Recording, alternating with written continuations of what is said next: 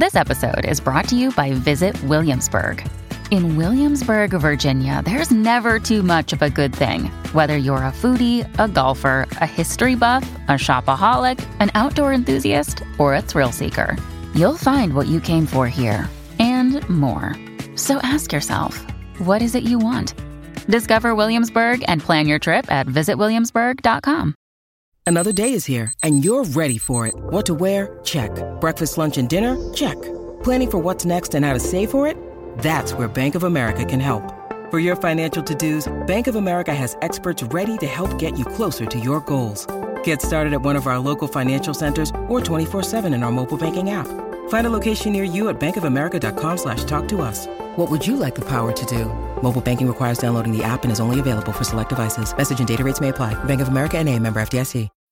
When you need mealtime inspiration, it's worth shopping Kroger, where you'll find over 30,000 mouth-watering choices that excite your inner foodie. And no matter what tasty choice you make, you'll enjoy our everyday low prices, plus extra ways to save, like digital coupons worth over $600 each week. You can also save up to $1 off per gallon at the pump with fuel points. More savings and more inspiring flavors make shopping Kroger worth it every time. Kroger, fresh for everyone. Fuel restrictions apply.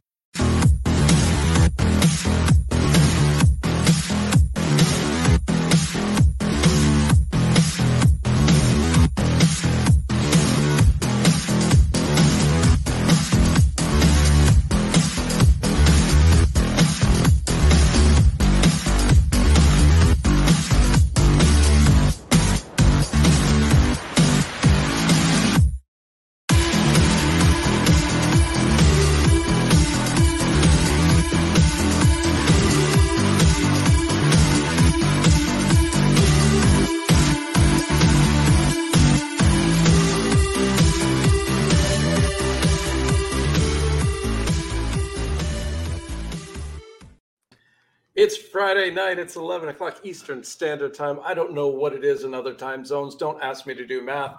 But we are here. We're here to talk comics. We're here to talk Kickstarter. We're here to talk crowdfunding. Close observers of the show will note that both Will and I are here for the first time in 3 weeks. It wasn't meant to be a one-man show the last 2 weeks. But you know what? Will and I will persevere. Will, how are you doing? Because I haven't talked to you in about 14 days. Well, no, 21 days because I've missed. Yeah, I am healing up. So I am almost back to 100% after a bout with a certain virus that I don't want to talk about. But it's good to be back. I was telling you, I think you won. I think you were the marathoner who got it last. So in a game of Survivor, I think Will Allred, you won. I don't know. We can ask the panel, but I don't really think we need to dig our graves into that. Let's talk about the projects that we have tonight. I'm going to let you go first, Will, on your 30-second pitch because you have 30 seconds to convince people to get to your page in the next 56 minutes. Crossover Division is almost about to close. So if you want to get your awesome hardcover, you better listen to this man as he pitches you hard. Here we go.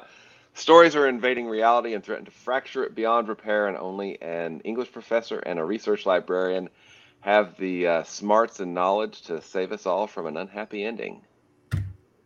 Absolutely gorgeous. Like we said, we're gonna try, if Will or I pay attention to our clocks, and we probably won't, to be there at the end of the campaign to celebrate the fireworks going off. But in the meantime, we have some campaigns with more than 56 minutes to go.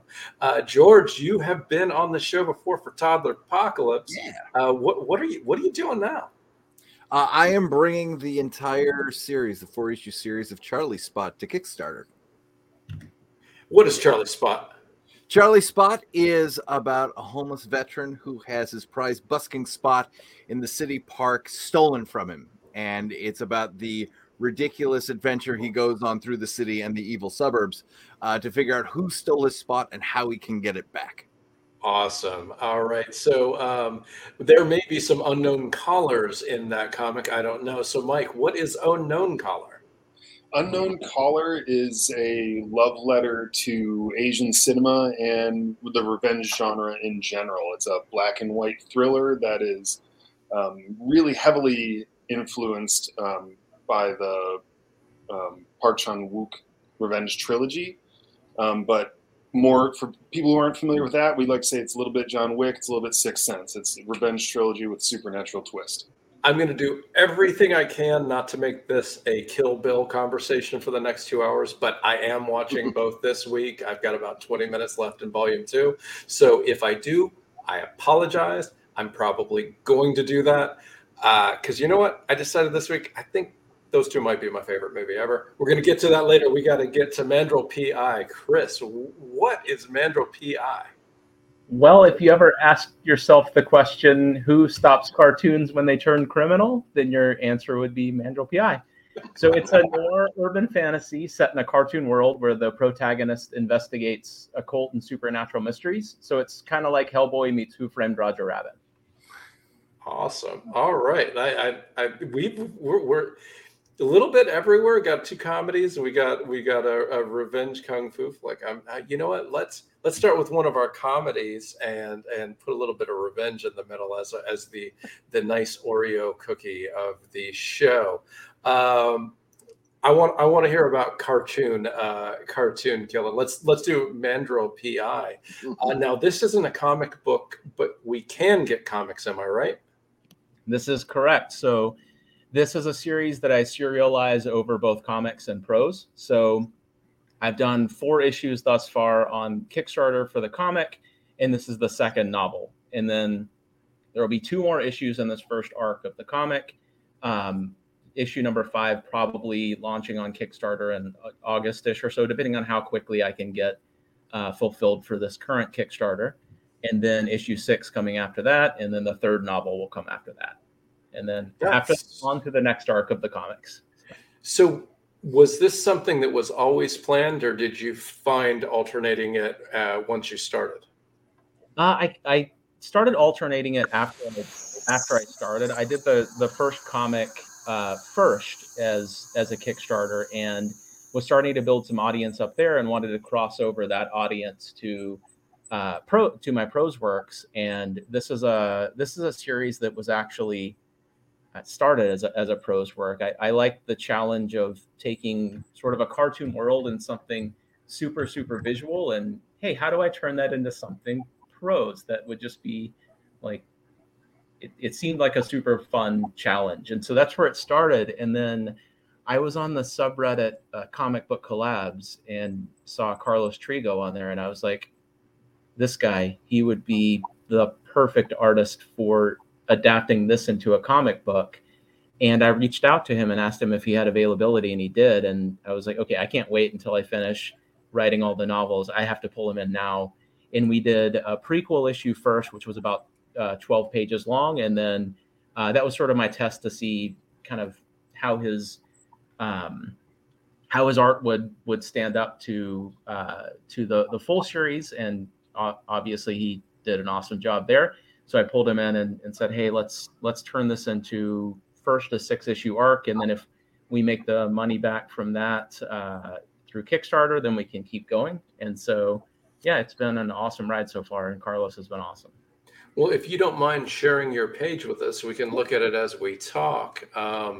That's super interesting. I can't wait to kind of read the 2 and see the voice of a novel versus the voice of a comic script and the way it goes out. But let's look at this page first.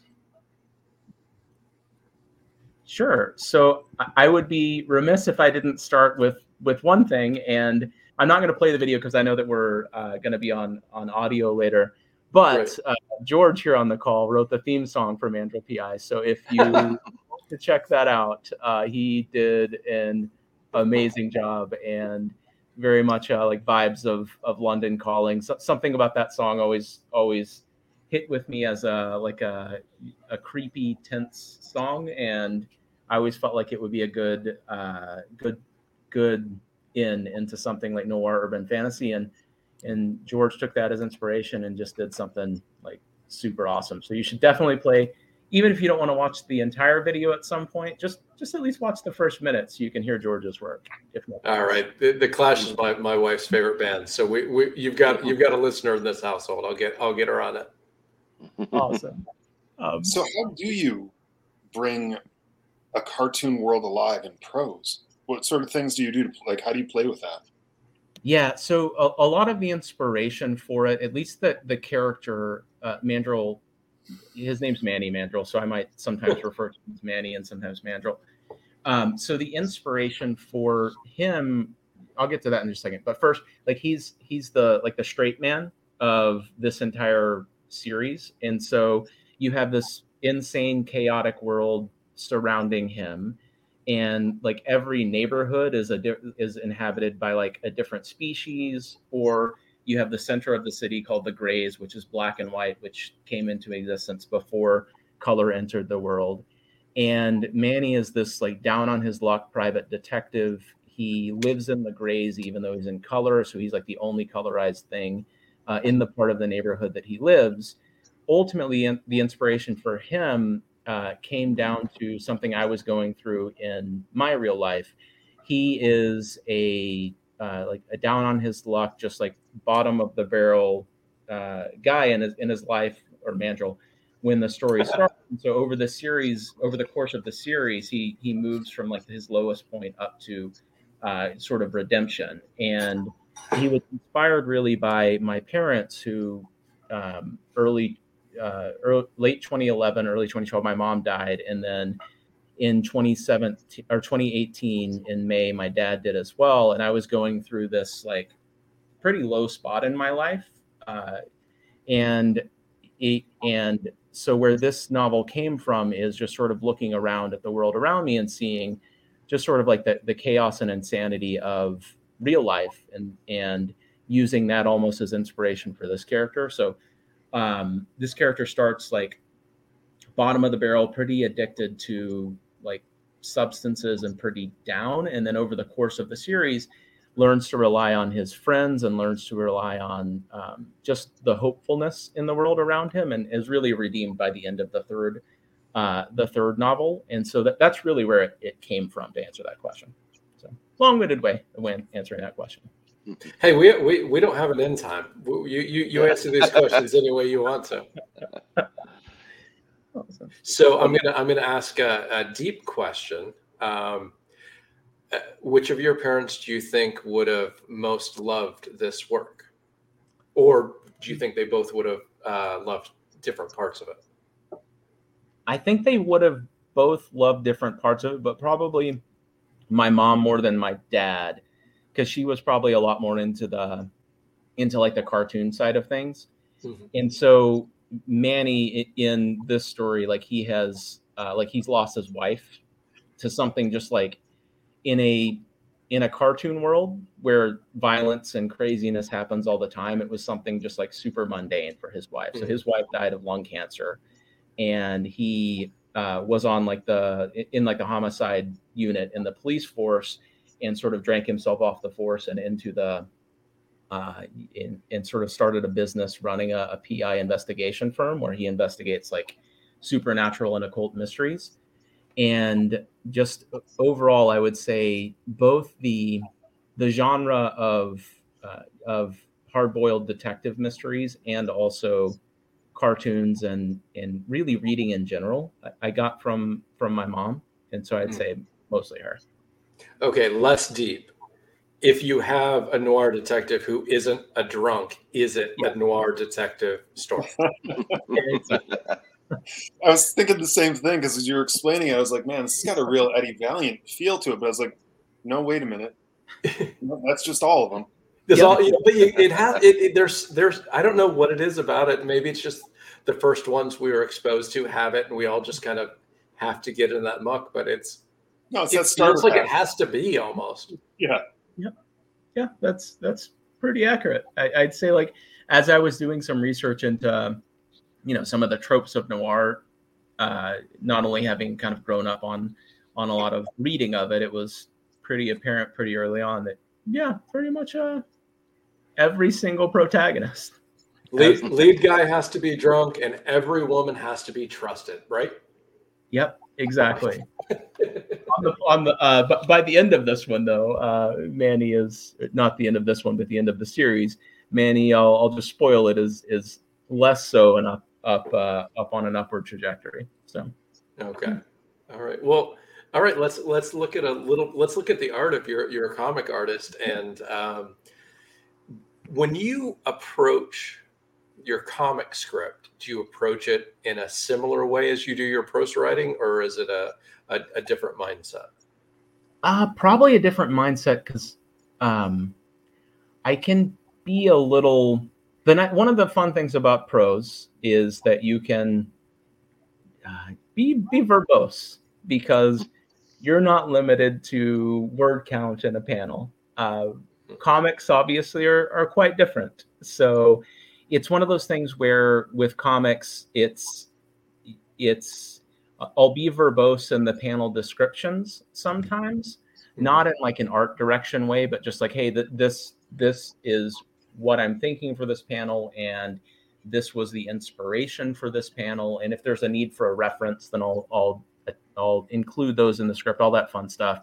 And then sometimes my scripts will begin with the dialogue being a little bit more copy heavy than they will at the end. And one of the nice things about Carlos is even when I haven't limited those dialogues as much as I should in a comic script, he is such a good partner that sometimes he will either push back a little bit on something like that and say, we just don't have room for the art here, or say, look, this is the trade-off that we can make here. And so he has been just a phenomenal partner, as both I've learned that medium a bit more because it's something that I always wanted to do, and also just in general taking the crazy, insane things that I throw out there and turning it into something even cooler when it comes out of his hand than I ever could have imagined doing it.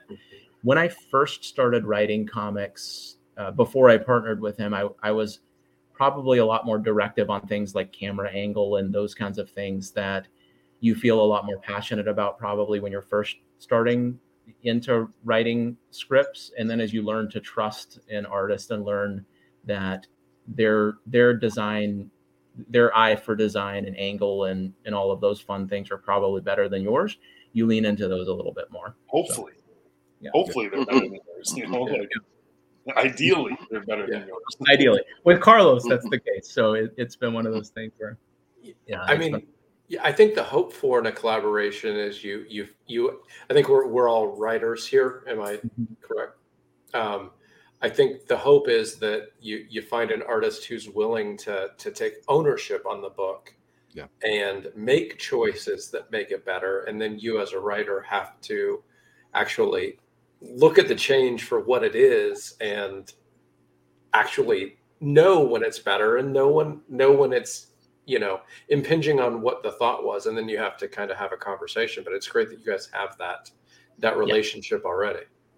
Yeah. And it's one of those cool relationships that has developed basically all over email, because he lives out in Spain. And so it's us just sort of going back and forth and discussing through that. So yeah, it's been awesome. We do have a question in the chat. I want to, Chris, advice for prose authors wanting to get into writing indie comics.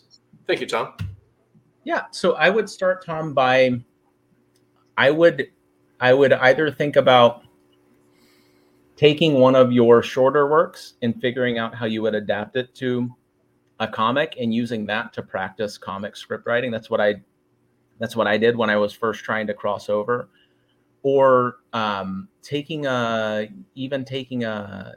could be a TV episode or a movie that you're interested in, or a book you're interested in, and just doing some practice trying to adapt that into comics and trying to figure out like the tropes and where page breaks should be and all of those fun kinds of things. Because it's something that you when you have chapter breaks in prose, it's kind of similar, but with a comic, it's every page you need to end the page with the author or with the reader thinking, oh, I've got to jump to the next page.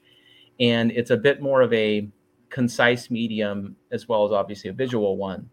But that's really where I would start with some of those types of practices before jumping over, and then from there, after you practice with like a 12 to 24 page issue, then I would start thinking like bigger scale if that's what you want to do. I think that's great advice. Like, take with a movie or something you're really into. Like, take a movie you've seen 100 times and work with that, because that's something that you know so intimately. That's going to be a great one. And then obviously read hundreds of comics and read Scott McCloud. Yeah. Gotta read Scott McCloud. I mean, just that was expected and understood. Yeah.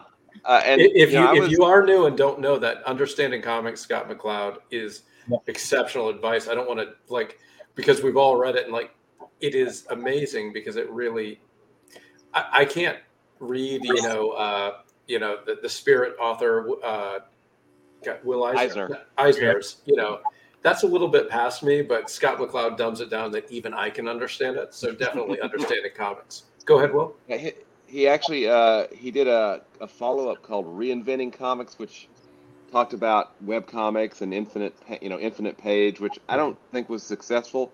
But then he followed that one up with was it Making Comics, or I can't remember what the title was, but it talks about choosing shots. It has a lot of really great information in it on the thought process that goes into a panel and a page, and how things should flow. It's really good. I highly recommend it.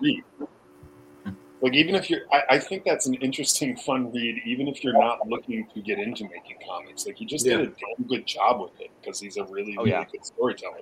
Yeah, any medium that you love, understanding how it's created gives you a second thing that you enjoy about it, in my opinion. So yeah, even if you're not trying to write comics, it's worth checking out.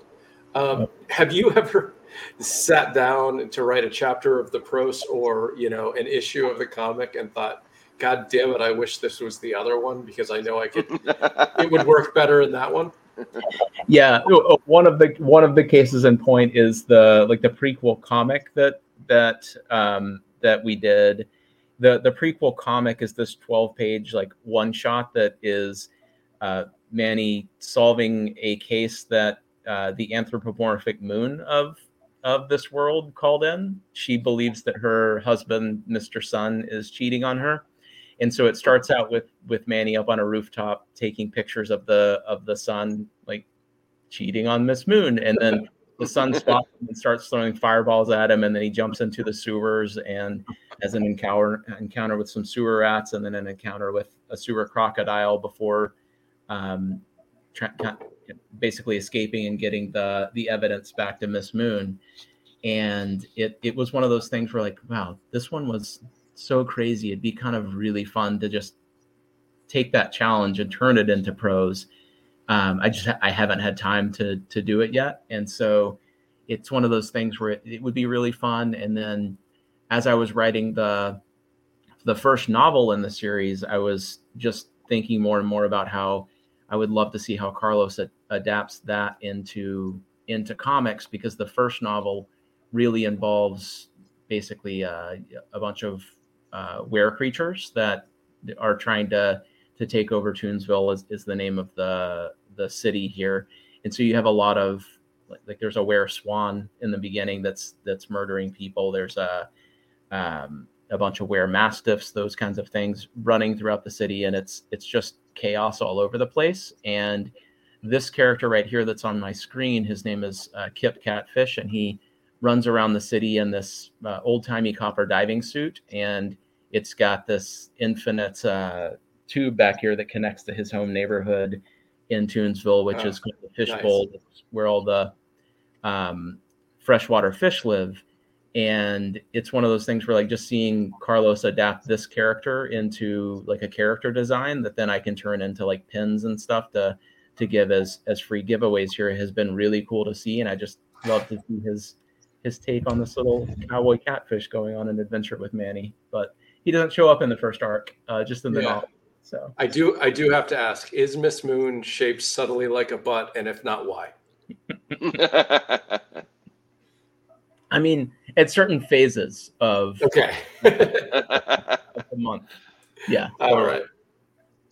Well, take us down the page and let us see some of the art while we do. But thank you so much. That was really cool to learn about the process behind. But we want to hear about the actual project so people can hop on it.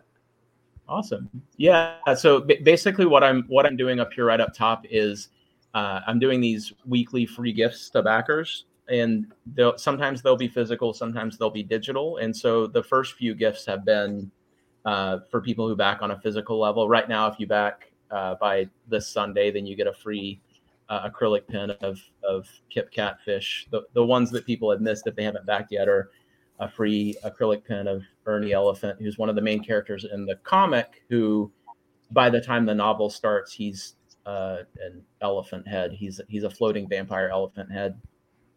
And then the other one for the first day backers was this Mandrill PI pen. You really aren't very creative in this, are you? It's just all stuff we've seen before. Exactly. So, yeah. And then stretch goals, I'll zoom past those, but they're basically have gotten some of those unlocked. And then when you get to the actual breakdown of the book, I took inspiration from comics and did a variant cover. I think my screen might be too zoomed in to see the whole thing, but I thought it would be fun to have my cover artists for the novel basically do two opposing viewpoints of this showdown in Murder City. That's the name of the novel. And so you have Manny shooting off with the villain here of the book from each angle, depending on which cover you get. And then the description of the book, basically the plot is that one of the biggest celebrities in town has had his toddlers kidnapped. And the celebrity is basically like a Steve Irwin parody, who's a Tasmanian devil. And Manny, while he's on that case, finds himself being hunted by mysterious figures from his past. And he's got to turn the tables on them, or they're going to murder him and the toddlers and basically everybody important to him. And so this is, like we said before, a prose work. It's about 250 pages. The actual printout of the book has a few more pages because there's front and back matter. And then I also have commissioned a cartographer to make a map of the city so that people can understand what's happening in relation to where everything is in the city. And so that's included in the book and the digital files. And then in addition to this, I've gotten Carlos to draw a super limited edition print that one of the tiers I make available in metal, so that if somebody wants the metal version, then that's a tier. And then it's an add-on as well if you're not into the metal version. And so basically what he's done here is take some of the villains from the book and Mandrill and make this awesome print. And then the previous novel, I also had him do a print for that. So it's people's chance to, every time they back, get another print from Carlos and just keep building that collection of these super cool limited edition prints and have fun with them. And then this right here is the novella that people can get for free if they want to read the beginning of the series without committing fully yet to the entire book. And then after that, we get into creators and the why come to Kickstarter, and then the tiers of rewards. So if somebody wanted to get all the comics and the novella and the novel, could they get it on this page? Yes, there's a comics and novels digital catch up tier, and so you can get all 4 comics so far, and plus all of the prose novels for this tier right here, the $32 tier, and then there's a digital tier for just the prose. And so because this is a campaign focused more on the novels, a lot of the comics works are showing up as add-ons in this campaign rather than as a tier, portions of the actual tiers. Got it. Okay, cool. Awesome. Well, does anybody else have a quick question, or should we get our revenge on? No question. But looking at those pins, I mean, those are going to look so fantastic. Yeah, in real life. And like, I'm a sucker. I have gotten into like making pins for all my books, and because I was jealous of people who were doing that for themselves, and now I'm like super jealous of your pins. Yeah, and you're getting free pins that a lot of times are $15 on Kickstarter, to be honest. That's a heck of a value. Nice. Yeah, I wanted to give early backers something just like really cool and exclusive, and also just entice people to back early, because as we all know, like the early backing, it's how you can guarantee your Kickstarter gets funded and is successful. So. The algorithm. Yes. The all-powerful algorithm. I can't wait to never have to worry about that word again. Oh yeah, because definitely algorithms are definitely going away. So we're certainly going to be free of those. Yeah, we're going to go to the grocery shop. And shit. There are people going through their day not concerned about algorithms at all, and I'm jealous of them. Oh man, I can only imagine what that is like. Oh, Mike, let's get into Unknown Caller. As I said before, I will try not to make this just a review of Kill Bill. So what was your entrance to kind of the Kung Fu genre that got you into this type of storytelling? So I'm not the writer of Unknown Caller. Kevin Miller is the writer of Unknown Caller. I'm the editor of Invader that is publishing it. I edited the book. If you had to steal his brain, no. So okay, let's. No, I mean I've worked very, very closely with Kevin. He's a good friend of mine. Known him for a long time. So when he brought you this idea, what made you excited about doing it? Then let's be more on how you feel about it. So Kevin is he's a unique participant in the comic space. He's a producer who has worked with History Channel, Discovery Channel, Comedy Central. He actually was intimately involved in the most recent rebranding of Comedy Central. So he is a person who is intimately involved in storytelling, but doesn't really get a chance to dig in. He's just peripheral to it. Mm-hmm. And he's just got such a love for visual storytelling in general. And you can absolutely tell both in this book and in the previous book he did with us, Recall, which was a completely wordless graphic novel. It was all about the visual storytelling. And my God, you can just see it on every single page. And when I say that it's a love letter to Asian cinema, you can see that as well. And so much of what I find really frustrating about movies now is that like there's just so much filler. The like every frame of painting aesthetic has just gone away so much, where you can just tell that like, okay, they sent a B crew after this and like, oh, we just need we need a scene of this guy walking into the cafe. We need a scene of this. And somebody just gets that. And there's no actual thought behind making that beautiful. And there's absolutely, you can see that his interest came from that here. Not only that, it's just, I don't know, I'm into revenge shit, man. It feels good. Like you get to the end of this thing and there are so many books that, especially when you try something like this, I find that you have to read them twice. And this is not a book that you need to read twice. It's a book that really encourages you to read twice. You're gonna love it the first time through and feel completely satisfied. And then when you read it again, you'll find all these things that you missed along the way that will inform your reading of it and just make it even better.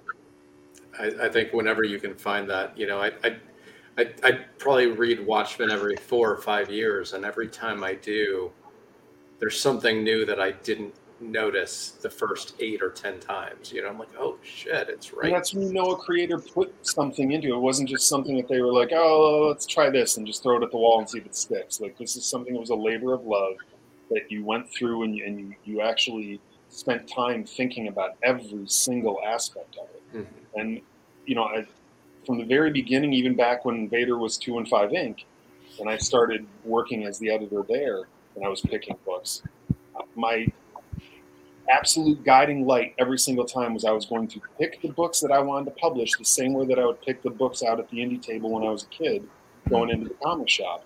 I just, if a book stood out to me and I read, 3-4 pages and I was like, oh, fuck yeah, I got to take this home. All right, I need that feeling. Otherwise, why am I doing this? Right. Right. Everyone here knows how much work this is. So, well, not Will. He just, and it's just done. I think in one of the episodes you missed, it's like pushing a boulder up a hill with a wet noodle. That's what making comics is. That seems really easy compared to what my truck. What? No, I think that's great that you're putting books out for people, and I thank you for doing that. And I have nothing to do with Invader. I think that's cool that you're grabbing, like you said, Kevin. Which, by the way, big fan of Kevin's. I think I can speak for all of us. We support all Kevins except for Federline. He's doing fine, but doesn't need the help. Yeah. But it's that thing of like you're taking people who want to do it and you're giving them the way to tell their stories, and I think that's amazing that you're doing that for people. Honestly, what it started out as is when I first started going around to Comic-Cons, and I would walk down the aisles and I would see all of these books, and I was like, this book is better than what I'm seeing on the shelves at the comic shop. And I would talk to the people, and these are guys hustling. These are girls hustling. They're going all over the country. They're putting in the work, but they're not getting the exposure they deserve. Like they're not even getting solicited through Diamond. That frustrated the fuck out of me. But I would literally see books that were better than what I was finding on the local comic shop shelves. Why? That's just an injustice. Mm-hmm. So, while the door's open, just try to scoot as many people through as you can. Yeah. All right. I'm going to pull up the screen. Let's check this book out. So we already met the writer Kevin. Who's the art team, and how did that team come together? So Kevin found Marco Perugini. He's an Italian artist, just through Instagram. Actually, he was just looking at different artists and came across his style and said, oh shit, this fits perfectly, because it needed something that had that inspiration of Asian cinema, but not obviously just completely taking a page from that. It just needed to have that kind of sensibility. It's interesting. I'm looking at this art, and it's reminding me of the artist on Black Cotton, which is a book we've had on the show, and is actually I'll give a quick hit. You got like 9 hours to back Black Cotton Volume 2, but that same feel, and it's also a gritty alternative history type of a story. I'm not saying yours is alternative history, but that gritty, violent, kind of down in the dirt type of storytelling. It's a great artistic style for it. Yeah, it's the simplicity that allows all of that action and energy to come through the page. So he literally just approached people randomly that he really liked what they were doing. Same with the letterer there. We always love to give them their due, so we put them right on the cover there. Nice. Keith did the previous book that Kevin did called Recall, which was a story inspired by the Betty and Barney Hill UFO abduction. It's not like directly because of that, but and interestingly enough, Chris, you were talking about the dual covers you had for your book. We did the exact same thing with Recall, where the one cover was the shot basically from the alien's perspective looking down on the car, and the other one was looking up. That's awesome. Doing that as well. And honestly, that's the big reason that we're doing this through Kickstarter. All of our books are solicited in previews, but we bring them to Kickstarter with a unique cover, this time done by our art director, Michael Nelson. So he did this one as our Kickstarter exclusive cover. That's a damn good cover. Nice. Yeah, nice. Who did your logo? Again, that's part Mike Nelson. It's part Fernando Pinto, and it's part Tim Daniel. They're all going crazy on that, and they brought us some really great stuff. Nice. Really great. Wouldn't look anywhere near as good if it weren't for those guys. But we just, man, listen, I don't want to like shit on Diamond or anything, but I'm gonna. We just got really. It's a week to do that. Yeah, true. We just got really frustrated with, the gatekeeping there. We never knew who was buying our books, and like I put out a book with my brother 10 years ago, and then suddenly late last year we got an order from Diamond for 200 more copies of it. Nobody had bought a copy of that in literally like 8 years, other than that we sold directly. So like, Tell me why. Tell me who. Where did it come from? Let me send them a gift basket. Just anything. No, it's super interesting. I actually asked, my book comes out through Scout, and when Charlie Stickney was still co-publishing, I said, can I reach out to some of the shops that have kind of done the most? And he was like, you can't, because we have no idea. Like, say you've done great and you've sold 2,000 copies of some. There might be a shop somewhere who bought 500 copies because they know their clientele, and that's 25% of your books. Yep. Wouldn't you love to be able to say, hey, you've done this for me. I just checked JetBlue. It's $99 for me to get to you. Yeah, absolutely. Or just send them extras. Send them just anything, man. And there's no way to know, and that's not optimal. Yeah. No. So Kickstarter allows us to actually directly interact with the people buying the book, and it allows us to put out a unique cover, an exclusive cover for everyone. So we have the 2022 series of Kickstarter exclusive covers, the 2023 series of Kickstarter exclusive covers. It's something. It's really fun. I mean, Do you have retail tiers on this Kickstarter? We do deal. We don't like to promote that too much because we don't want to piss off anybody. But we do. It's okay. Diamond's already mad at you, so if they're listening, you're fine. Yeah, that's true. I don't think we have a huge Diamond audience, so I think you're safe. Lunar, maybe. Lunar, we love you. We absolutely say to every single retailer when we send out our press releases and everything, if you want to buy from us directly, you can do that, and we will beat Diamond's price. But yeah, we just, it's great to be able to, like I said, put out the unique covers, be able to say like, hey, here, do you want everything that Kevin has done up to this point? Go ahead. Do you want to buy any of our previous books? Every single, we run the Kickstarter for 15 days. It just launched 2 days ago. Every month, we offer all of our previous books at a discount, just so people can catch up. So in case they missed it, because listen, there's a controversy I want to stop in the comments. I apologize. Victor says his dad is Walter Diamond, and how dare you? So Victor, I do apologize for any besmirching of your family name. No, come on. Go on.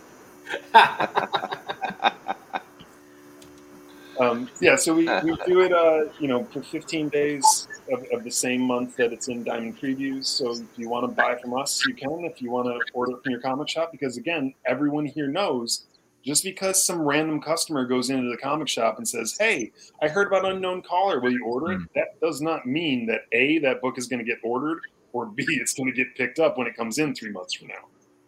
So this is a great way to just deal directly with people. Yeah, no, it's great to give your readers different options too, because you're guaranteed to get it if you back the Kickstarter. But if you do ask your local comic shop to order it through Diamond, Lunar, all their options. Let's say this: if you don't tell your comic shop to order it, it might not be there on Wednesday when you go in. So. Yeah.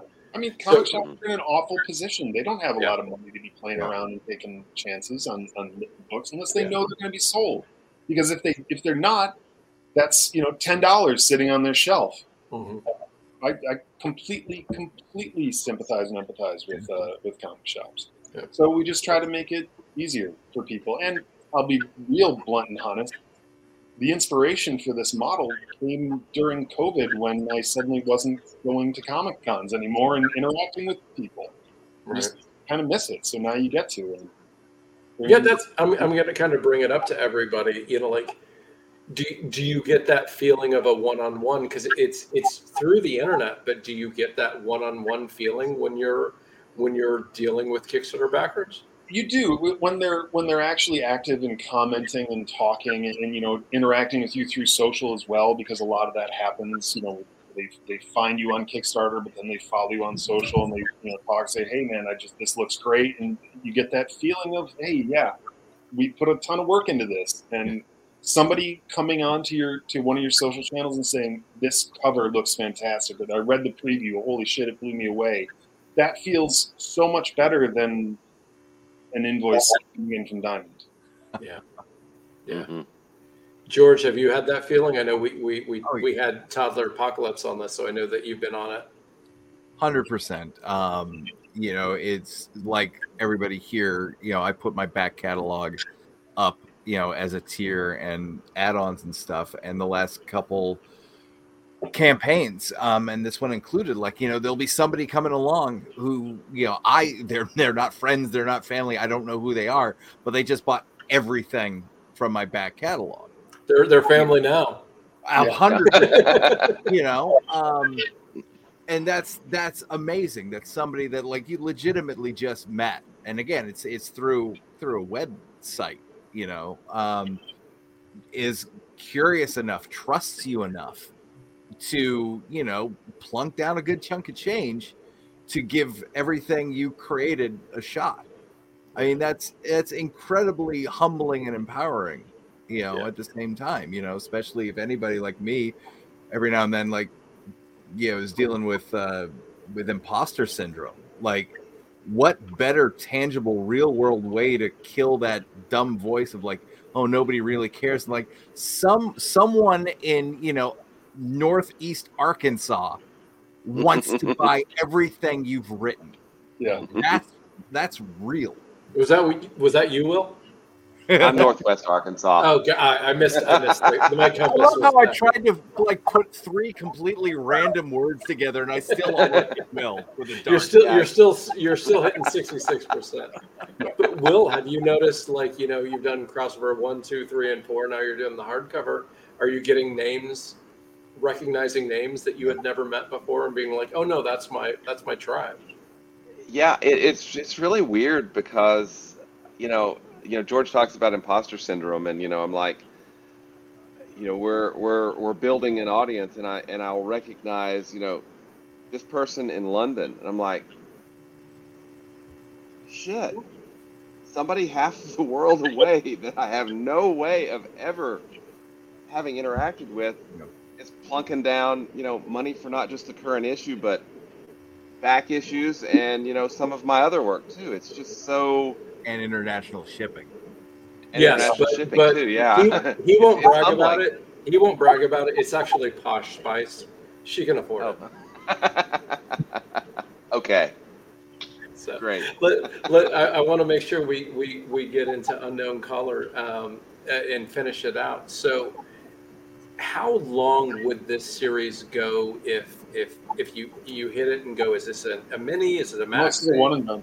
One and done. Great. Oh yeah, this is just a graphic novel. Just 84 pages, storytelling. Nice. Now I'm not saying it won't move into other media, but as a comic, this is done. Yeah. Victor just said, I just had someone back my Kickstarter from Australia. That's not cheap, but it's really cool. Yeah, I mean, it's amazing to see that. It's just yes, it's. Wow, someone is willing to pay $8 for my comic and $32 to get it to them. Yeah, and sometimes more. Right. Oh, that's awesome. Does Kevin have any other ideas that he might bring to you, or are you kind of? Oh yeah, he's a machine. We're already working on 2 more projects. Awesome. And actually, if you backed any of our other Kickstarters, you might have gotten an ash can of one of his books, Death's Immortal Hunter. which was another one that had a logo and cover design by Tim Van Second Rocket. All right. Well, if you could stop sharing the screen so that I don't kick you out. If I do it, you'll go away, and I don't want you to go away. Before we go to Will, we've got 8 minutes before crossover division closes. So I'm going to kind of like, we're gonna pause for a second. What is the greatest revenge tale you've ever read, or seen, or experienced in entertainment? I'm going to, because I came up with the question, I'm going to give you guys about 30 seconds. The first revenge tale that got into my soul and just kind of put me to bed happy was The Count of Monte Cristo. I read it in, I think, 11th grade, and I might have been a little bit too into honor, justice, and revenge, but holy crap, that novel spoke to me in a way that almost nothing had ever spoken to me before. Oh, dude, one of my good friends had the same experience, but the thing was, he came at it from this, he had been cheating on his girlfriend. Oh. And everyone caught him. And he felt like he was wrong in the situation. And so he read Count of Monte Cristo and he was like, yes, absolutely. I just identified with this guy so much. And I was like, that's great, dude. I'm really happy that you're into this, but you're not the good guy. Yes. You're the guy who swooped in and took the girl. You're not. Yeah. That's super. You know, like, all of our reading comprehension isn't the same. I'm not going to say mine's better than his or worse. I'm going to say mine is different. And maybe I missed the point. Maybe you missed the point. Okay, who has a great revenge tale they want to talk about? I think the best is Unforgiven, man. Clint Eastwood. I think that's the best. When I saw that movie, I said, "Oh shit! Nobody needs to ever make a Western again." First of all, but that movie, the fact that the revenge is all comes in the last 10 minutes of the movie, and still has a better payoff than people who start building revenge for 90 minutes. The fact that the bad guy is the good guy is the bad guy, and they have reverse arcs that cross one another. Yeah. The fact that he took the genre that he built his career on and turned it on its head and made arguably the best Western that has ever been made. That movie, I get goosebumps just talking about it. All right, guys, you got something. It's going to be tough to top it, but I want to hear. George, do you have one? I wish I had the vocabulary to speak at this knowledgeably, but something that just came into my head. How about Princess Bride? Oh, absolutely. Oh, yeah. There are a couple revenges going on that one. Yep. You know, trying to think of that, right? The revenge is like that fighting and winning at the end. And I mean, I want my father back, you son of a bitch. Like, if you're not I mean, that's the point of story in cinema, right? Give me everything I want, everything and more. Yeah. You son of a bitch. Yeah. And that's one of multiple revenges. You took my girl, blah blah blah. Yeah. I think that's a strong one. I mean, perfect movie. Guys, it's getting tough. Chris, it's getting tough, but I want to hear.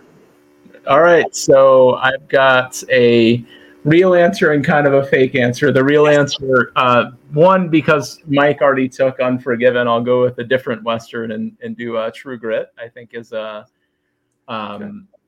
pretty entertaining revenge story. But then original or Jeff Bridges or both? I mean, I would go with the Jeff Bridges version because I like that version better, but I think obviously the John Wayne one is a bit more iconic and probably the one that my dad liked way more than the Jeff Bridges one, but I like the Jeff Bridges one a bit more. And I guess before you start with your fake one, I have to say I'm ignorant of True Grit. I've never watched either, so I got to put it on my list. Yeah. The other one, maybe not really a fake one, but it's just a stretch. Big Lebowski as a stretch for a revenge story where he's You're gonna get Jeff Bridges in there one way or the other. Tron. He's on his rug, getting pissed on. So he's gonna go. The first Iron Man. It's revenge over. But it's crap. But Jeff Bridges. If you want the definition of revenge, you can make really any story be a revenge tale. So it's true. It's true. All right, Will, bring us home, and then we're going to bring you home because we've got 2 minutes. 2 minutes. So, I don't know. My mind first went to John Wick. Okay. As maybe, I don't know if that's a great one. I love The Princess Bride. That's so awesome. And then it's been a while since I think I've seen True Grit, but Unforgiven is a masterpiece as well. Yeah. But yeah, I don't know that I have a good revenge one that I go back to. I mean, it's not something that I think about a lot. I don't know if that's a good thing or a bad thing. I don't know. I think it's a good thing. I think that me in high school and like buddy who cheated on his girlfriend and thinks he's the victim. I think that we're kind of maybe not the best. If you're like always thinking of revenge. Probably not a positive thing about you as a human being. Now, I got a question. I'm looking at, okay, now we're down to 2 minutes. All right, I was going this says 6 minutes and my phone says 2. So you're sitting at 185 backers and now we're back to 6 minutes. I don't know how this is happening. Time is a circle and it keeps going to 2 minutes and then 5 minutes. 185 backers who are going to get a hardcover in theory. So there's going to be some digital backers, I understand. Yep. $7,100 of a $6,000 goal. You're killing your goal. How do you feel? You got 5 minutes to go or 2 minutes? I don't know what is happening with my computer. 75 seconds on my side. Yeah, my phone says a minute and my computer says 5 minutes. So like, I don't know. I'm you know what? It's my fault. I watched Star Trek The Voyage Home today, so there's some time travel shenanigans at my house. I apologize. How you feel? It's good. It's this one's been. It's taken longer than I hoped to hit that first fund, because we didn't hit funding until last night, and we've obviously gone over that, which is great. And 185 backers for a hardcover, I'm thrilled with that. I'm really looking forward to getting this book out there, because it's going to be this oversized hardcover that I'm going to cram as much stuff in there as I can. It's going to have all the story and just show off Pablo's art, Alice's art, and all the hard work that Ryan and James and Brant put into it. It's just going to be a great showcase. And about 5 seconds to go. Yeah, so get on it very quick, watchers, if you can, because it is happening. Will, I feel like ever since we came into orbit of each other, crossover division has been a thing. So when did this start for you, and when did the first issue come out? Oh, God. First issue was in, I think, July of 2020, so the pandemic. It was... Everything was shut down. It's funny because I had originally done an 8-page story that I was going to use to pitch to publishers, and then there were no publishers, there were no distributors. So I was like, okay, I guess we don't need them. Let's just go to Kickstarter. And thanks, Shawnee.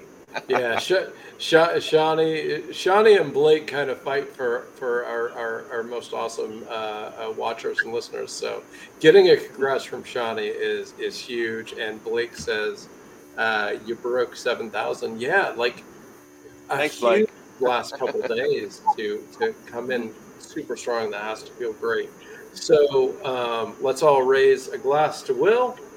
And guess what, Will? Your campaign's done. You're done. We're going back to comedy. That's right. Let's get to hear a little bit about Charlie Spot George. If you could share Charlie Spot and tell us a little bit about where this came from. Absolutely. So, yeah, I think this is it. Does this look right to y'all? Nope. That's my Twitter page. Yeah, listen, all porn off unless you think it's something I'd enjoy. You're not the boss. But I won't. You know, and guess what? If you think I wouldn't enjoy it, I still might. So, Yeah. So, I mean, to go all the way back to the beginning, Charlie Spot started because I've worked in downtown Boston for 10 years, took the exact same route in and out to work. And over that time, you know, I don't know if they were homeless or they weren't, but I noticed kind of like the same people begging for money, busking, were kind of always in the same spot, you know, spring, summer, fall, winter. And after a while, I just like, all right, there's got to be some sort of system, right? Some sort of like gentleman's agreement about who gets what spot. And, you know, being a writer and a creator with, you know, a 20-minute train ride in and out, you just start playing what if. And, you know, and then it kind of dawned on me that, like, in the grand scheme of things, I'm the interloper. Like, I'm just coming in for the day, doing my job and going home. This is their spot, right? Right. This is their home. Right. And it was right by Boston Common, which is a much smaller Central Park vibe, but just to kind of set the scene for you, you know, that's kind of the area that we were in. And so, like I said, it just started like, all right, so what's really happening when we're not here? And that's a bit where the magical element of the story kind of came in, that there's this entire world going on that, you know, 98% of the world that calls this area home has no idea what's going on. You know, and then it started like, okay, you know, this spot's like someone's got a spot and they lose it and they got to figure out how to get it back. You know, it was maybe fleshed out that much, maybe a little bit more. There was something for me that I was like, I think there's something there. And I was talking with some friends, some movie making friends, and I gave him like that half pitch. And one of my friends was like, yeah, what are you going to do with the other 90 minutes of your movie? And that really pissed me off. So I've always said the secret sauce to Charlie Spot is just enough spite to make sure that the story gets told and made well.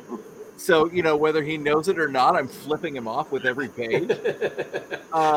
So there's a bit of revenge in the story and a whole lot of revenge in how the story got made. The fact that it got made and that people are digging it, and that, I mean, you all were talking about like that rereadable factor, you know, the putting things in there that you hope people recognize or check out, or notice. And, you know, so people seeing that kind of stuff, that's the revenge right there. You know, the people are digging it and, you know, sometimes diving deep into it and picking up the things you hope they would see. Yeah. So, and then fleshing out the whole story, when I was trying to think about, all right, well, who's the type of person that would, you know, have one of these busking spots? I started with, well, you know, homeless veteran. That's kind of, you know, that's a quick way to, you know, describe somebody and have somebody go, oh, okay, right, like that I get it. That's in the lexicon.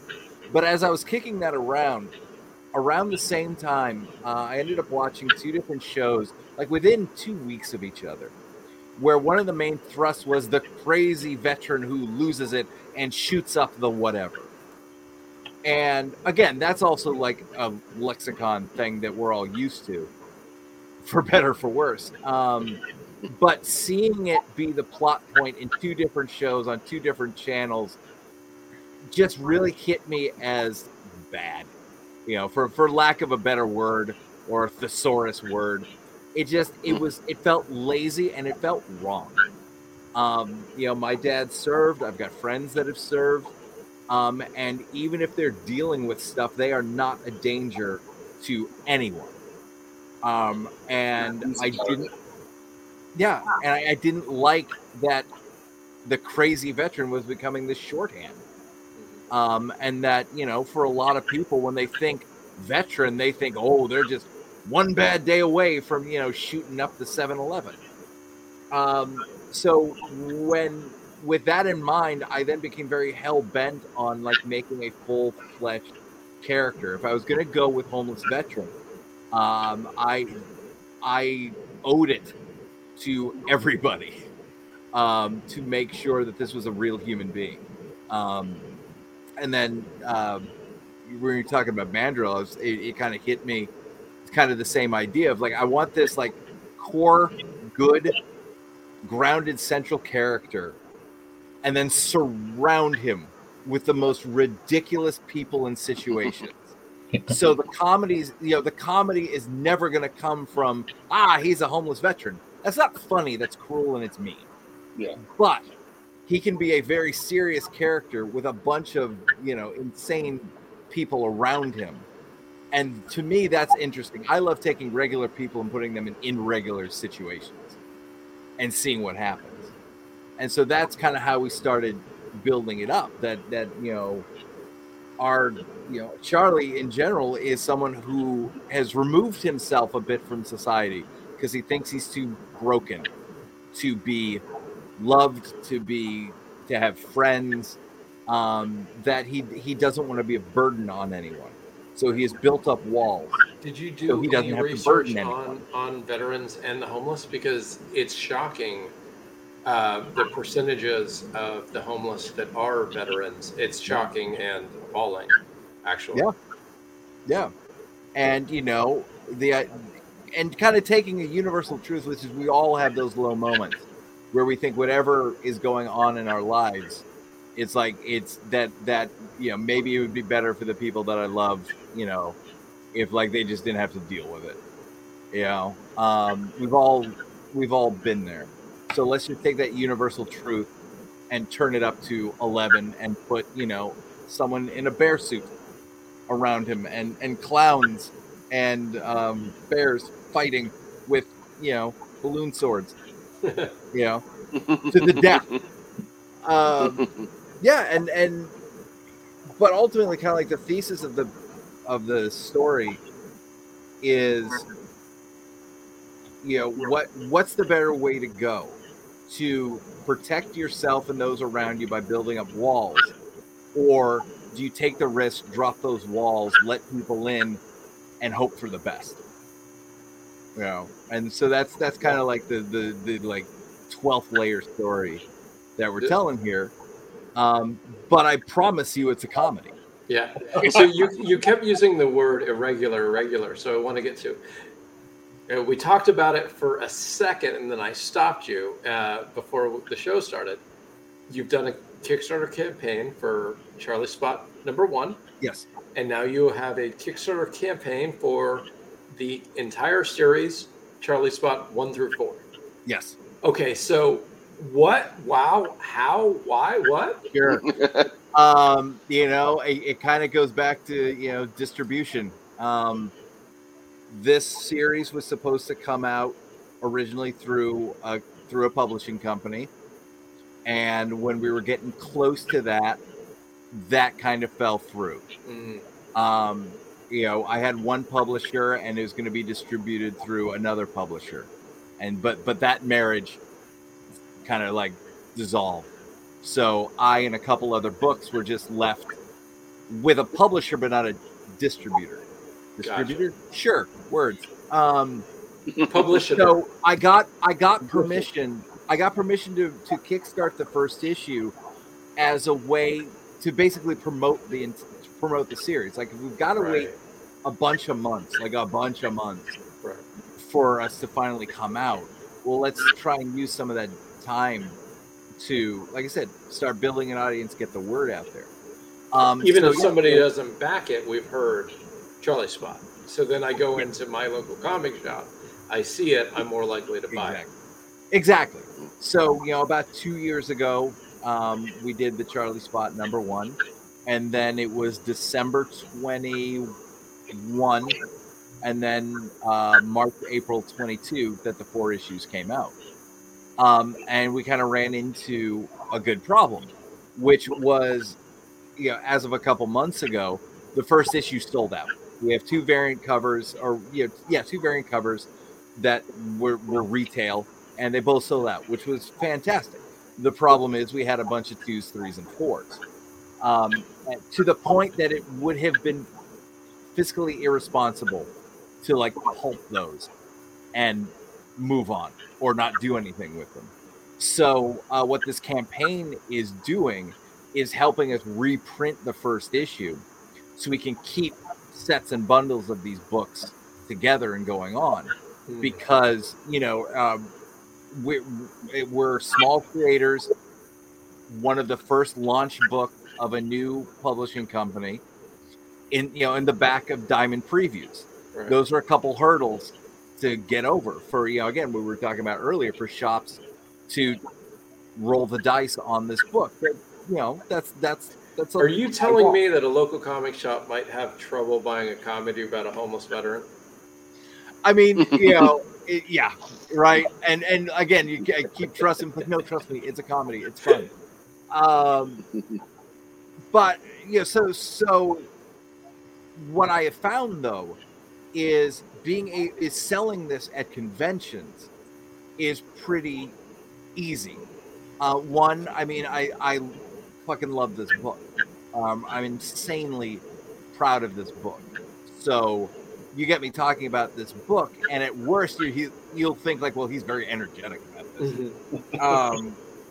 But when someone cracks it open and they see Meredith Laxton's art, Ali Pepitone's colors, and Taylor Esposito's letters, now it's like, oh, well, this thing also fucking looks gorgeous, right? And it looks pro. So if the pitch catches you, if part of that pitch catches you, and you open it up, and you're like, oh no, they know what they're doing. I've had some fantastic conversations at conventions where something about all that matrix, something in there hooks people, and they don't just buy it; they're like excited to buy it, which is the best. So I didn't want to let that go, So what do? We go to Kickstarter, right? Like that's in our DNA at this point. So yeah, that's where we are right now. So that was the point of this campaign, was, hey, not only will you get the complete series, because chances are, you missed it or weren't able to pick it up, but by you buying a copy, you're also going to make sure I can keep copies around for other people to discover, forever, for as long as I want to keep this book alive. We can do that. Yeah, that's the beauty of all of this, and it's part of why we use the tagline, just keep print alive. Like you don't understand. You think, oh yeah, I'm giving $15 and I'm getting a comic book. You're like, you don't have any idea what you're doing, what that $15 means. Like, because especially for us, because we're publishing a bunch of books, you're not helping just us or this one creator. You're helping every other creator. Like, you're keeping so many other books alive and going and in print. And like a story like this, you talk about, riding into Boston on the P and passing through. Like, I love these stories of these other worlds that you don't even realize that you're just being a visitor in for a brief second. And then you can bring this to all these people. I had a friend, I grew up in Rochester, New York. I had a friend who made a living dumpster diving. And I asked him, I was like, how did you get into this? He was like, oh, well, I had a friend who was retiring from dumpster diving, and I inherited his route. And so now I was like, okay, I need you to explain like 5 things, not one sentence. Right. Like, I didn't understand. That any of that existed, but it's just there. It's there underneath your eyes, underneath your nose, and you can tell a story to bring it to people, and suddenly there's a whole new world for them. Yeah, one of the night, like when you do something, like this, like again, homeless veterans, it's there's a lot of baggage that comes with that type of character, and like I said, I can sit there and Rich Duick, who is a fantastic writer on his own, he was the editor on this book, and Oh, sweet, yeah. He and I can sit down there and go through the script and go through the story and do everything we can to be as respectful as we want.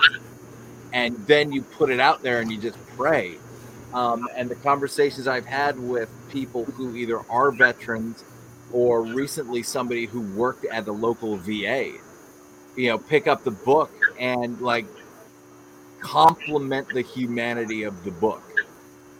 And how we treat Charlie, like that's fucking huge. Because again, it's like we're trying to tell good stories, and in a story like this, you're trying to tell a human story. Again, along with this menagerie of characters you see on the cover right there. That's huge.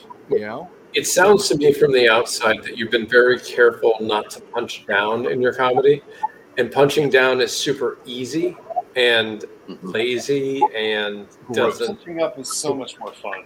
It's more fun and it's funnier. So I'm really glad that it sounds like you really made that effort, and I applaud you for that. Thank you. I mean, again, I want to give all the effort. Also, Meredith Laxton, who's the artist. If it's cool, I'm going to scroll down a bit. There's more to talk about, but we're talking about Meredith and her art. And again, Meredith Laxton, co-creator and artist, Ali Pepitone colors, Taylor Esposito letters.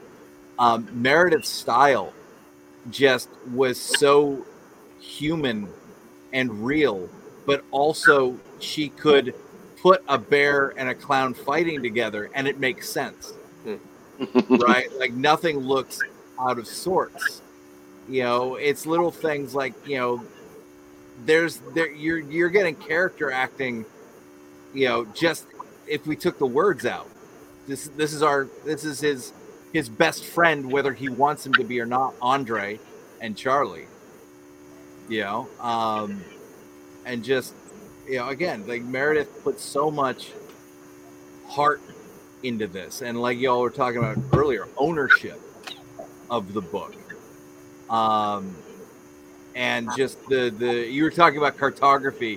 One of the early ideas I had was to play up the idea like this whole park, let's treat it like a D&D map, where each of these busking groups, the clowns, the guys dancing, the improv troupe, the jugglers, they all have their own section of the kingdom of the park. And she comes back with this, and it's just beautiful and awesome. And then one of my favorite things in comics is the panel staying still and the comedy happening in between, and she nailed that as well. So she can go from from like the outlandish D&D map to these incredible facial acting to nailing the comedy timing in a comic. And she was a freaking dream collaborator to work with, just making, I mean, they all were, everyone took their moment and elevated the entire book. We probably have a Taylor Esposito lettered comic every second or third show, right, Will? I was going to say. I think so, yeah. He works his butt off. So and the reason I went with Taylor is I was originally going to letter this book. My lettering is fine. It'll never win an Eisner, but it'll never be the reason you put a book down and go, ew. It'll be fine. It'll get the job done. But as Meredith is going on, and like I said, elevating everything, Ali's coming in and popping these colors, elevating everything. I'm working with Rich to make the words, as good as possible. So, I'm elevating it as best I can. It just hit me like, and I'm going to put fine lettering on this. Like, I'm going to get to the, to the 5-yard line and go, we're good. Let's kick the field goal. Yeah. Like, no. Like, the difference between a good book and a great book is like 5% everywhere. Yes. Yep. And, speaking of Taylor, I mean, he's absolutely one of those names that is always out there. So I knew of him. and I knew friends who had worked with him and recommended him. And you go to the shop any Wednesday, and you're going to see one or two of his books, whether it's DC, Dark Horse, Dynamite, whatever. But what really sold me on him is I was at a local convention, walked by someone's table, noticed that their book had Taylor's name on it. So I started flipping through it, and the same quality of lettering that was on that Dynamite book, that was on that DC book, was in this person's book, who had printed 25 copies and was bringing it to the convention. And that's what sold me. It's like, all right, if he's going to put the same amount of effort, again, into something that's going to sell 1,000 copies, into one that's going to sell 25 copies, that's the guy I want to work with. And Will and I have said this kind of since we started this.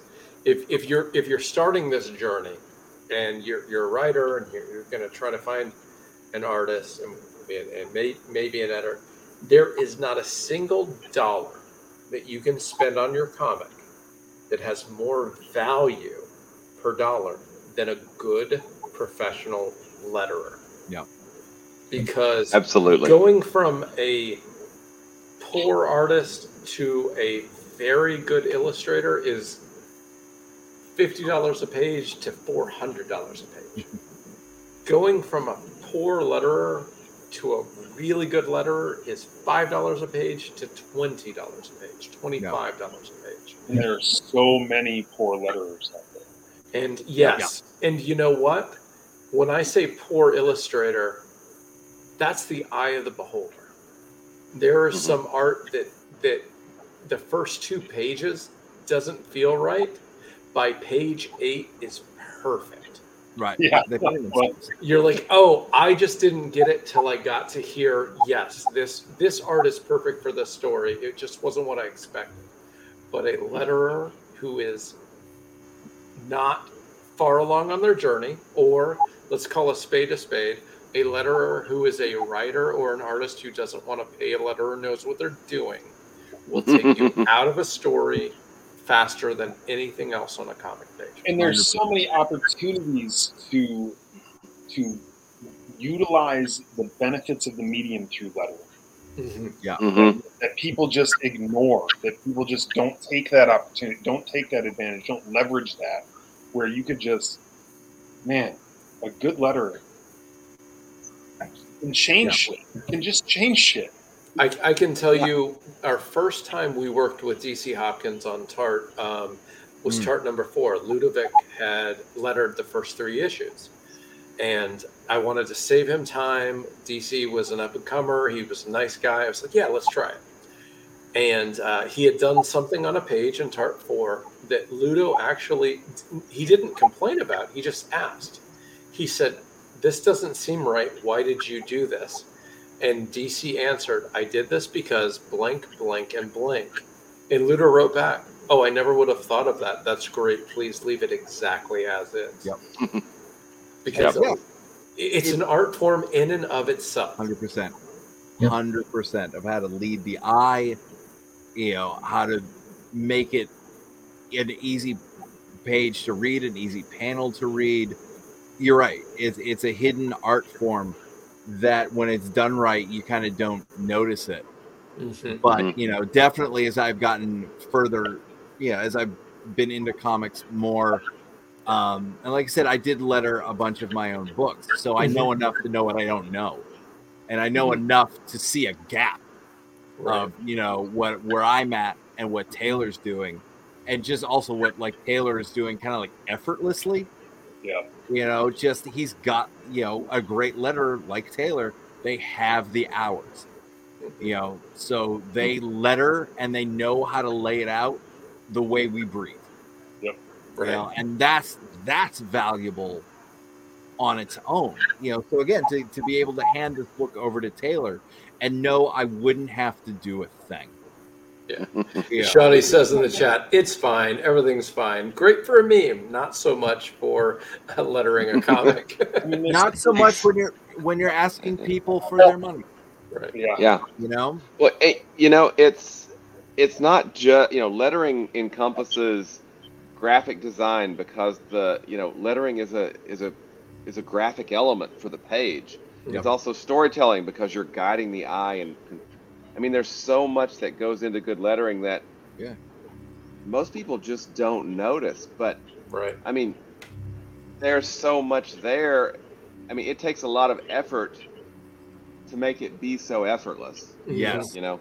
Nothing pulls you out of a book faster than, wait, which one am I supposed to read first? Yeah. And, then I'm gonna go, and that's the first level. Yeah. But that's not even getting into the complicated aspects of it. That's not even, your artist has tried something crazy and it doesn't, it sort of works, but it doesn't. And you go to your letterer and you say, hey, what can you do? And then they place 8 balloons on the page that makes that crazy experiment work. Yep. Whereas it wouldn't work without the lettering, because they bail you out when you aren't doing it right too. Yeah.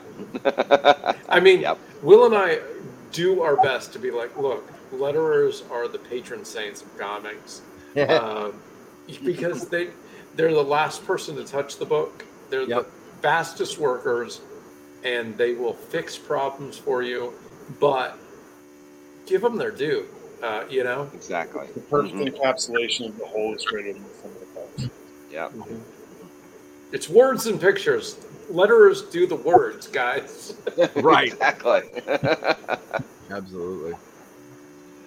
So so that's, like I said, that's this creative team that I am, years since we started this journey, that I'm still so grateful for. I am still so happy to put over and introduce people to, because they're amazing. That's awesome. They took the kernel of an idea, brought their experiences and expertise into it, and it grew bigger and better than I could ever hope for. Like I keep telling people, if you pick up the book and you read the whole story, stop at page 18 of issue 4. That's where my original script ended. And I'm telling you, I wrote the ending and I was like, oh, that's a good ending. I'm a good writer. I'm so smart. I'm so clever. And I shared it with Meredith. And she looked at us like, yeah, that's good, but wouldn't it make more sense if we did this? And I was like, oh my God, yes, it would make sense if we did that. And that's a much better ending than I had. So please do that ending, please. That's awesome. That's great. And so at the end of it, when you get to page 19 and 20, and all of a sudden, someone's chopping onions underneath you, and you're trying to hold it all in, that's Meredith. And I feel like that, I think traditionally that would be something, oh, what a great job by the writer, which is why I want to make it clear. Like, if, like I said, if you are perfectly devastated by this ending, which we're trying to do, Again, then it's all Meredith. And I just was lucky enough to get introduced to her at the right time. The stars aligned that the right artist and I were connected to each other. But you were willing to put your ego at the door and take a better suggestion too. So I've been creating stuff for, at this point, over 30 years. It started as in music, and I still play music. But I have been in collaborative art. You should do music for Kickstarter videos. Have you ever thought of that? Every now and then, when I'm dragged in kicking and screaming. But what I've learned, and really it was making comics. I mean, I really can credit comics for making me such a better collaborator in everything else that I do. That idea of, first of all, I'm just addicted to creating things. If I have a superpower, it's that I have stayed curious even as I've gotten older. I still see things and think, oh, that looks like fun. I want to do that, which is why I do web series and podcasts and how I got into comics. But just realizing that my favorite part of anything is sitting around with other creative people and tossing a ball around, and someone else adds something. I might have been the one that started it, but I am so much more excited for the thing that all of us have built together, and like that's the thing I can't wait to make. And then just realizing, and again, I thank comics for drilling this into my head. Everybody is an expert at what they're at. I will never be as good as visual layout and acting and just the illustrative part as Meredith is. I will never understand a color wheel as well as Allie does. I will never understand lettering as well as Taylor does. So whether it's comics or in the music thing, like I will never be as good a bass player as the bass players I am blessed to work with right now. Mm-hmm. So why in God's name am I telling them what to do? So my philosophy now is I'm going to paint to a target. I'm going to set up the guardrails. However you get to that target, I don't care. I'll nudge you a little left, a little right if I have to. But if you find your way to that target, I am so much more interested in that, because that gets the people you're working with, they're involved, they're thinking, they get to bring their creativity to it, they get to bring their experiences to it, and they get to have a little more ownership of it. And especially in comics, this stuff takes twice as long as you think it is, even when you pad your stats. Even when it's like, all right, I think it's going to take 3 months, so it's really going to take 6 months, which means it's really going to take 12 months, right? Like it just is. When everybody you just hurt my heart, George. Right. Well, I mean, the naivete of me 13 years ago, thinking, oh, comics will be great because then I can make things faster. I said stop punching down. I say it because I still laugh at myself of like those early days of thinking I knew what comics was.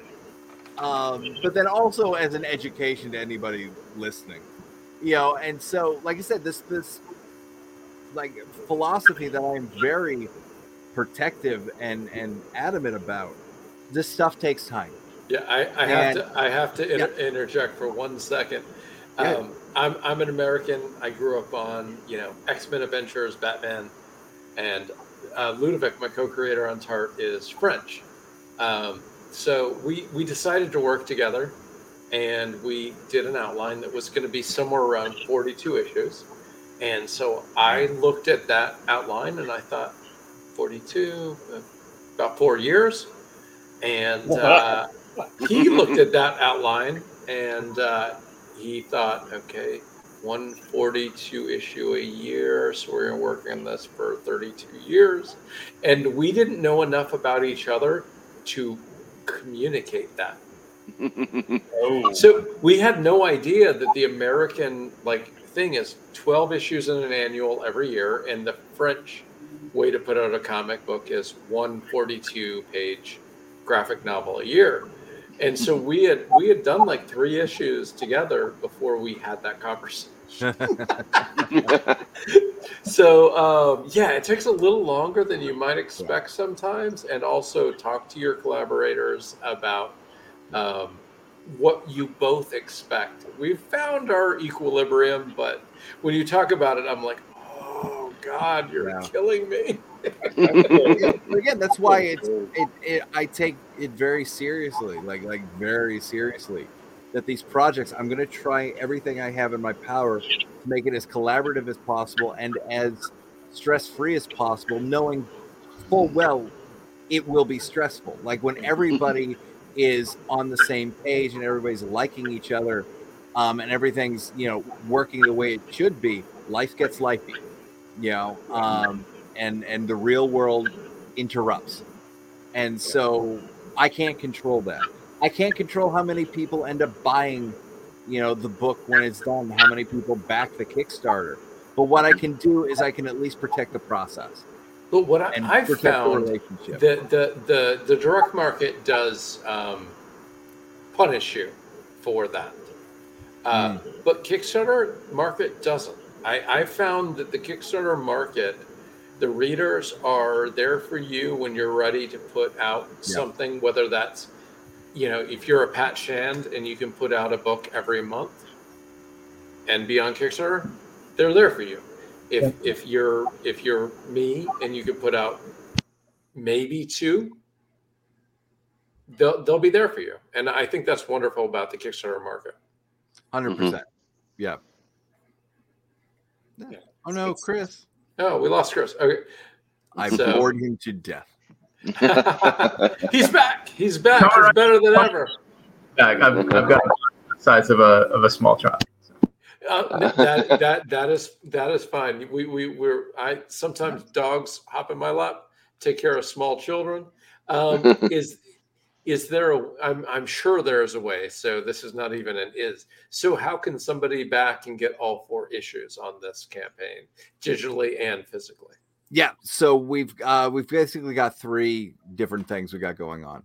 Like I said, there are 2 retail versions. There's this cover A, which kind of has the more traditional comic book cover from Victor Alpe and Meredith Laxton.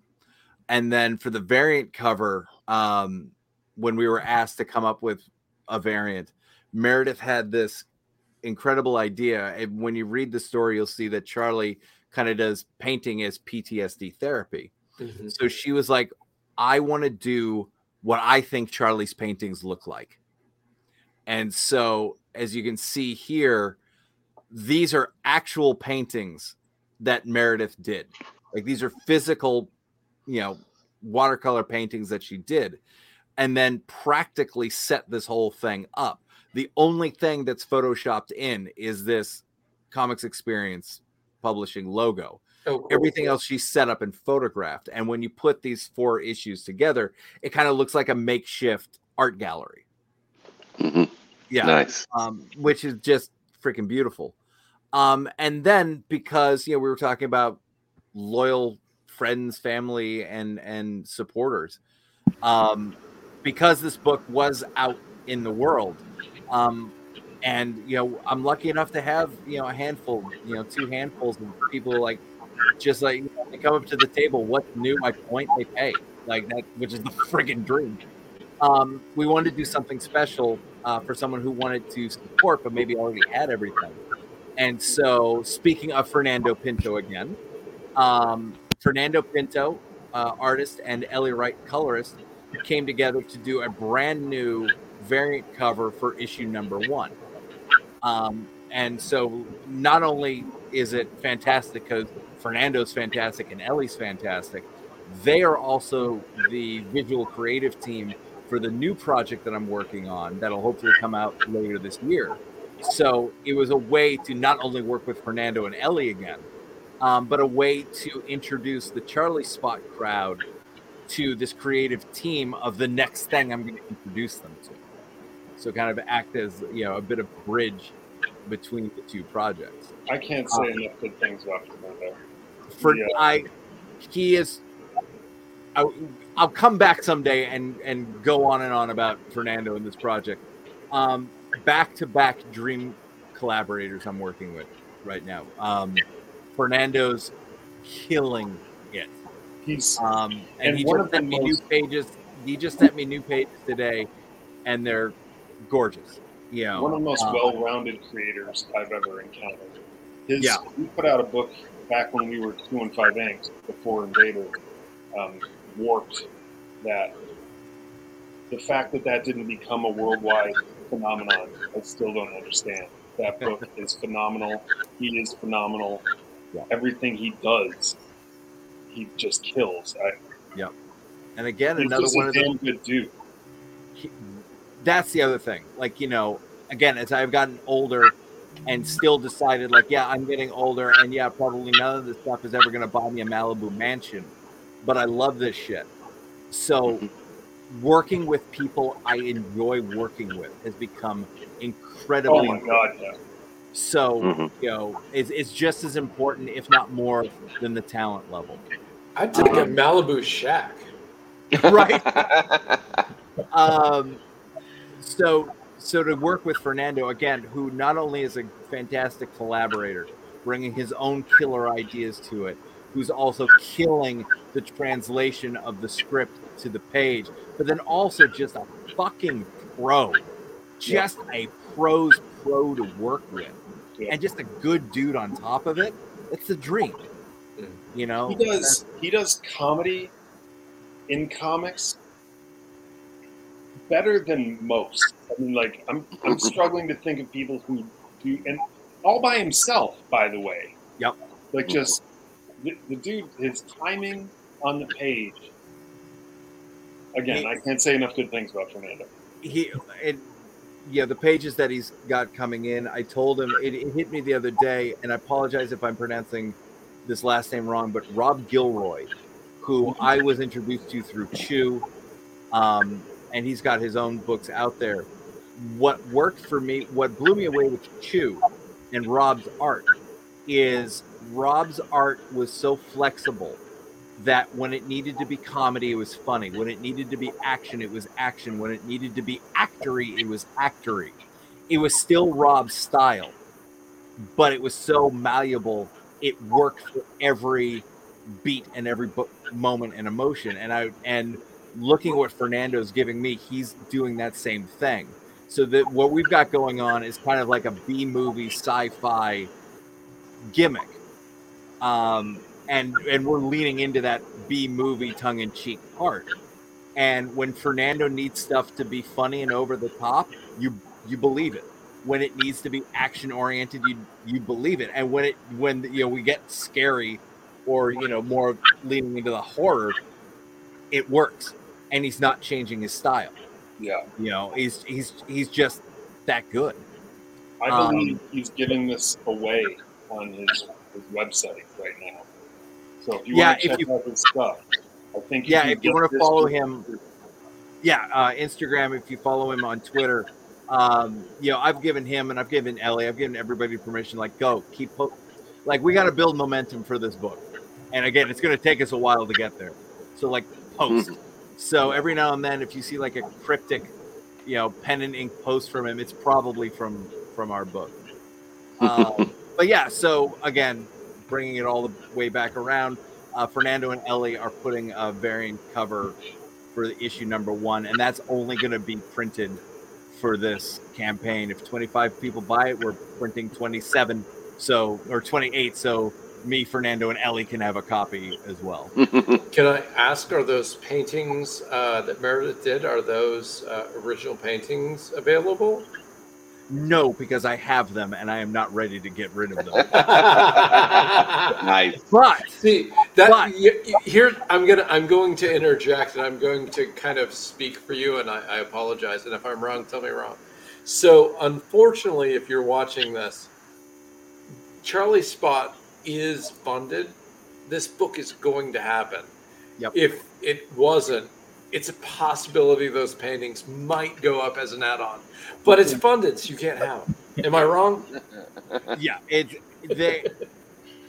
for so many reasons, I can't. Yeah.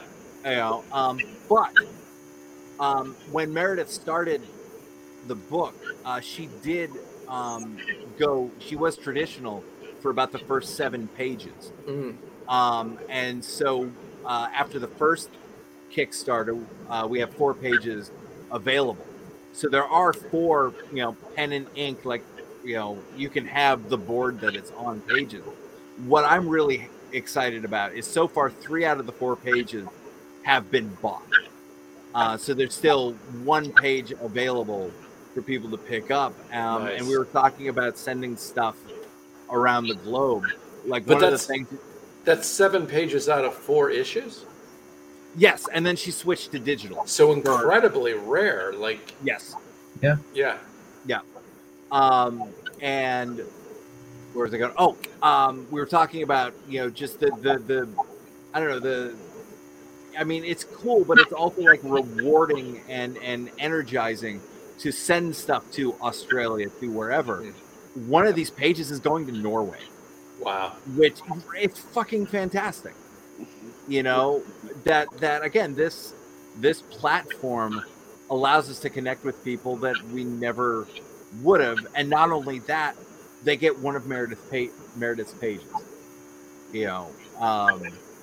So yeah, like I said, as of right now, 3 out of the 4 are claimed, and we're kind of doing a first come first serve, which is why I haven't figured out what's sold out yet, because they need to make their choices. But yeah, like I said, 1 of 4 is left over from that, and then like I said, I love my collectible pins as well. So we took our person in a bear suit and turned it into this soft enamel pin. And then we had a couple variant covers from our first Kickstarter available. One from Meredith Laxton, one from Jackie Morrow. And so, I'm kind of cracking open my vault. And if anybody wants to pick up, the variant covers from the first Kickstarter, those are available as well. Is Toddler Apocalypse available as an add-on? Is Toddler Apocalypse available as an add-on? Absolutely. All right, Yeah, all five of books from my back catalog are available as PDFs and print as well. Cool. All right, well, let's stop sharing the screen. Yeah. It's getting to almost 1 o'clock my time. I'm having a blast and also about to fall asleep on you guys because I'm on the East Coast.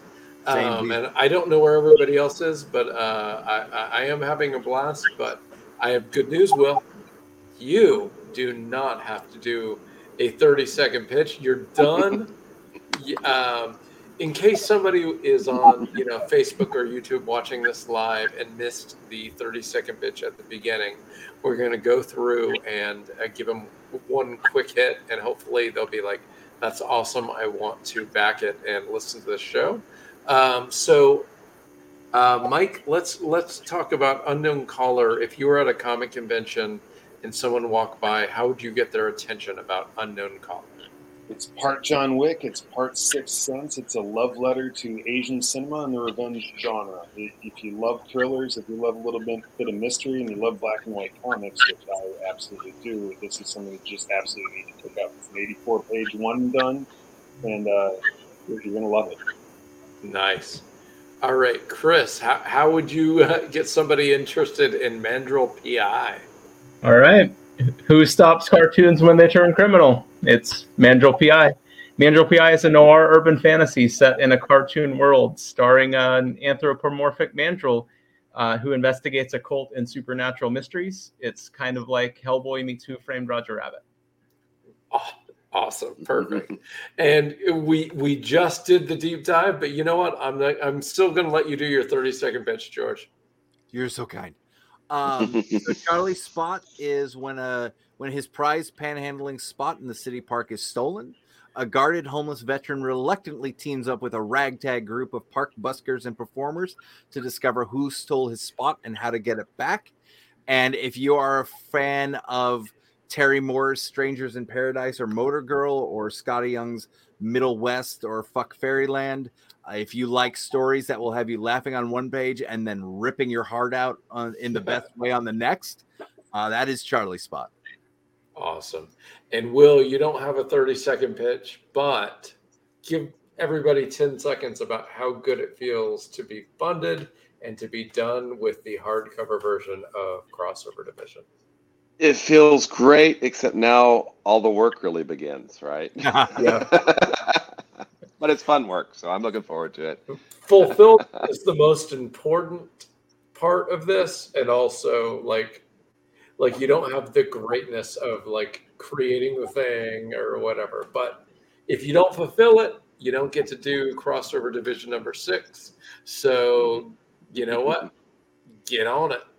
Exactly. Gentlemen, it was a blast. I really enjoyed meeting Mike and Chris. Great meeting you. George, great to see you again. If you have another book, please, if Invader's got another book, let us know. I every month. At least one every month. We do this every Friday. You let me know when you're ready, okay? Sounds good. All right. Good night, everybody. Victor, Shawnee, Blake. We had some people popping it off in the comments. Tom, thank you, everybody. It's always a blast to have your questions. There were like 3 or 4 questions that really helped. So thank you for being part of our our show in the comments, and we hope to see you next week for some more crowdfunding campaigns that are kicking ass and taking your names. So good night, everybody. Thanks. Good night, everyone. Collect yourselves.